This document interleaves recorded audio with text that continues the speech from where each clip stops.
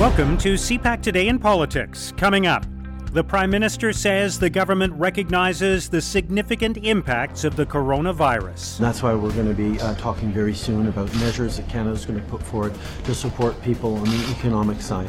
On the health side, we're going to continue to act in ways recommended by the top experts, by the top medical professionals, coordinate with other levels of government, coordinate with the international community, do everything we can to keep ensuring that Canadians are kept safe. First Ministers prepare for a meeting on Friday, where I hope and indeed believe that the coronavirus and our national response to it is likely to be one of the most important issues. And the ethics watchdog dismisses conflict of interest allegations against the former clerk of the Privy Council. Wernick himself resigned last April.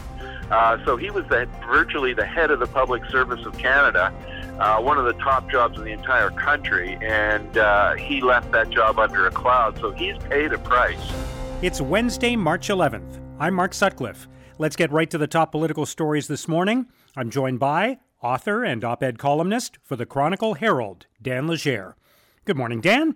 Hi, Mark. The Prime Minister is scheduled to appear at the National Press Theatre in Ottawa at 9 o'clock Eastern Time this morning and give an update on the coronavirus. Do you expect that there will be announcements from the federal government? There are people calling on the government to provide financial support now that this has turned into an economic crisis as well as a public health crisis.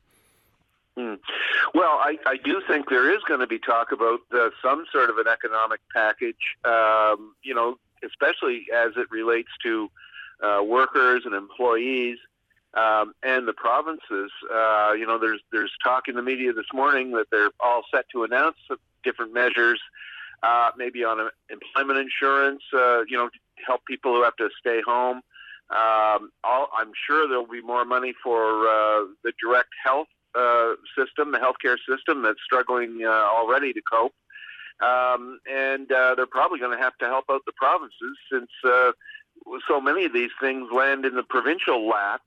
And there isn't a lot Ottawa can do in that sense other than to provide some cash. So, but you're absolutely right. This has gone beyond a straight health issue and into the economy as well. And I've seen a lot of predictions, even up to using terms like demand shock. If people aren't buying, the economy is going to slow to a crawl. Yeah, and there are a number of different challenges here that are different from previous economic crises as well. So I think that's worth considering. There are people debating now what kind of role government can play in a situation like this one. Well, that's right. But I mean, it is doubly complicated now because interest rates, which are usually the method that are used by central bankers to stimulate the economy. It's the easiest, quickest way of doing that, to cut interest rates. But rates are at near record lows already. And there was a cut last week following the U.S. cut. And, I hate to bring up the name, but the Trump administration has been driving interest rates lower and lower and lower. And it's acted, in the U.S. at least, as a kind of sugar high for the economy for the last 2 or 3 years. But these record low rates, the danger of them is when you do get into a jam, like North America and the rest of the world is in a jam now, then you don't have that ready tool to attack the problem with. So they're going to have to look at it, on the tax cut side, spending. There's still a lot of money set aside for infrastructure projects that appear to be hung up with interprovincial and federal-provincial wrangling, and so they've got to kick out the chocks from some of those and get them moving. In terms of specifics, we're hearing that the Prime Minister might announce waiving the 1-week waiting period to get employment insurance for those people who have self-isolated because they were exposed to the coronavirus or were at an event where someone had contracted the virus, was in attendance. And there might also be more research funding announced as well. So we'll see how that plays out. But how big do you think the economic damage could be here, Dan? And what impact do you think it'll have on the federal budget, which everyone is waiting for perhaps later this month? Well, the budget makers must be working round the clock because, as I think you know, and a lot of our listeners would know, Mark, that the budget process is a long, drawn-out thing.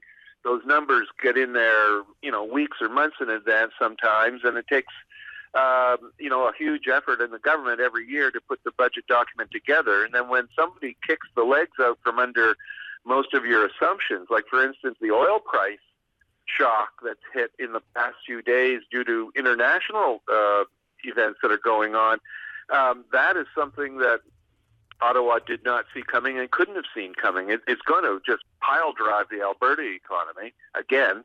So, Alberta is going to need special attention and special care at this time to get it through this next bit of crisis. But it's a triple whammy. I mean, you have the oil, you have the oil price shock, you have the coronavirus slowing demand, and you have fairly slow growth even going into this. I think I'm going by memory, but I think most economists were predicting less than 2% GDP growth in Canada this year.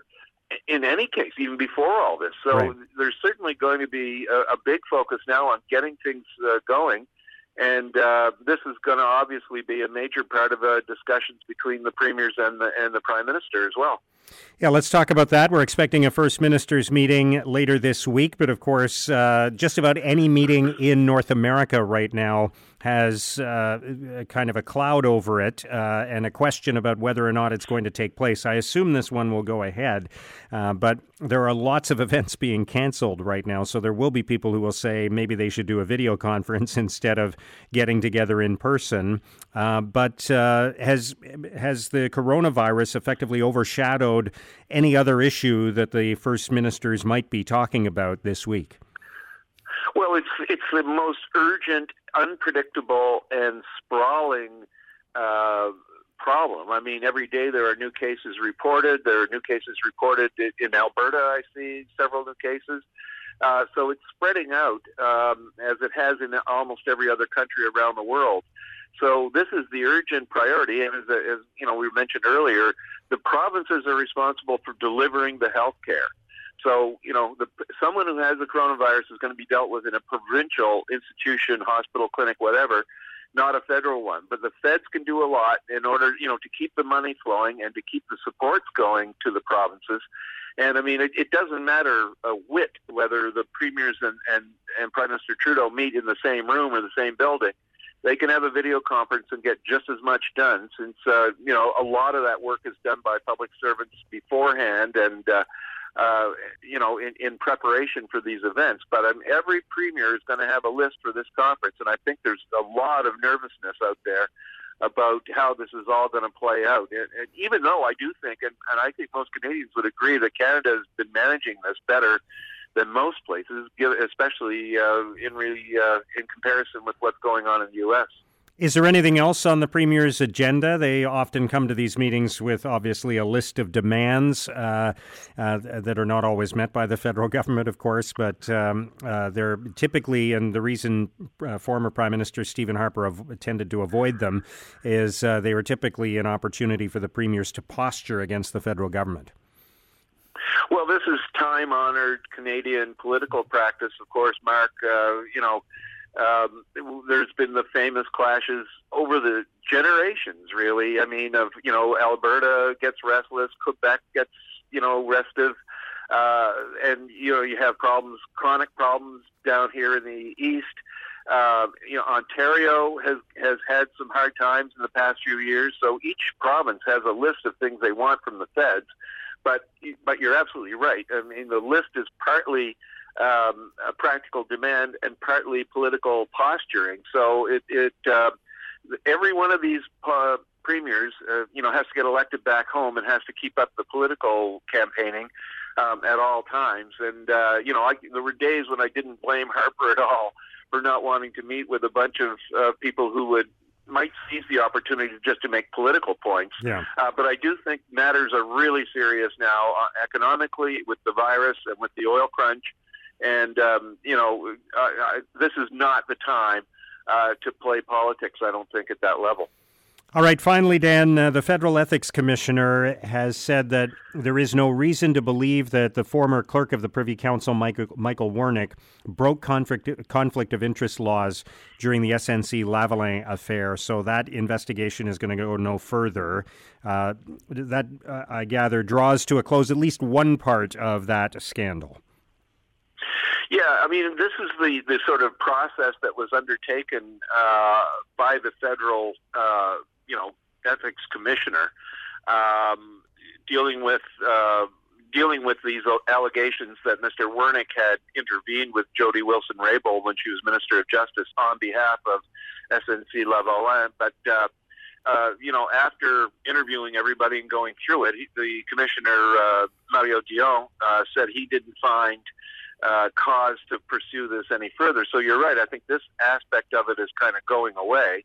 But in fact, the fallout, the damage, and the costs have already been paid on a whole bunch of levels. I mean, I think it was a major factor in the Liberals losing their majority. Two capable people, Wilson-Raybould and Jane Philpott, are out of the Liberal Party and the Liberal caucus. Philpott's out of politics. And so there's the damage and costs have already been paid of this thing. They haven't been zero, even if Mr. Wernick himself resigned last April. So he was virtually the head of the Public Service of Canada, one of the top jobs in the entire country, and he left that job under a cloud. So he's paid a price, even if the commissioner has found no reason to carry on a formal process. All right. Good stuff, Dan. Thank you so much for joining us today. Okay, Mark. Thanks for the call. That's Dan Legere, author and op-ed columnist for the Chronicle Herald. We will be announcing measures to help our workers, to help Canadians right across the country as things evolve with the coronavirus. Now, here's what political columnists and commentators are writing about today. In the National Post, Murray Mandrick argues the oil meltdown requires budget adjustments and political leadership. Mandrick writes, no one could have anticipated the perfect storm causing this crash in world oil prices. We have survived them before, and they will be somewhat temporary.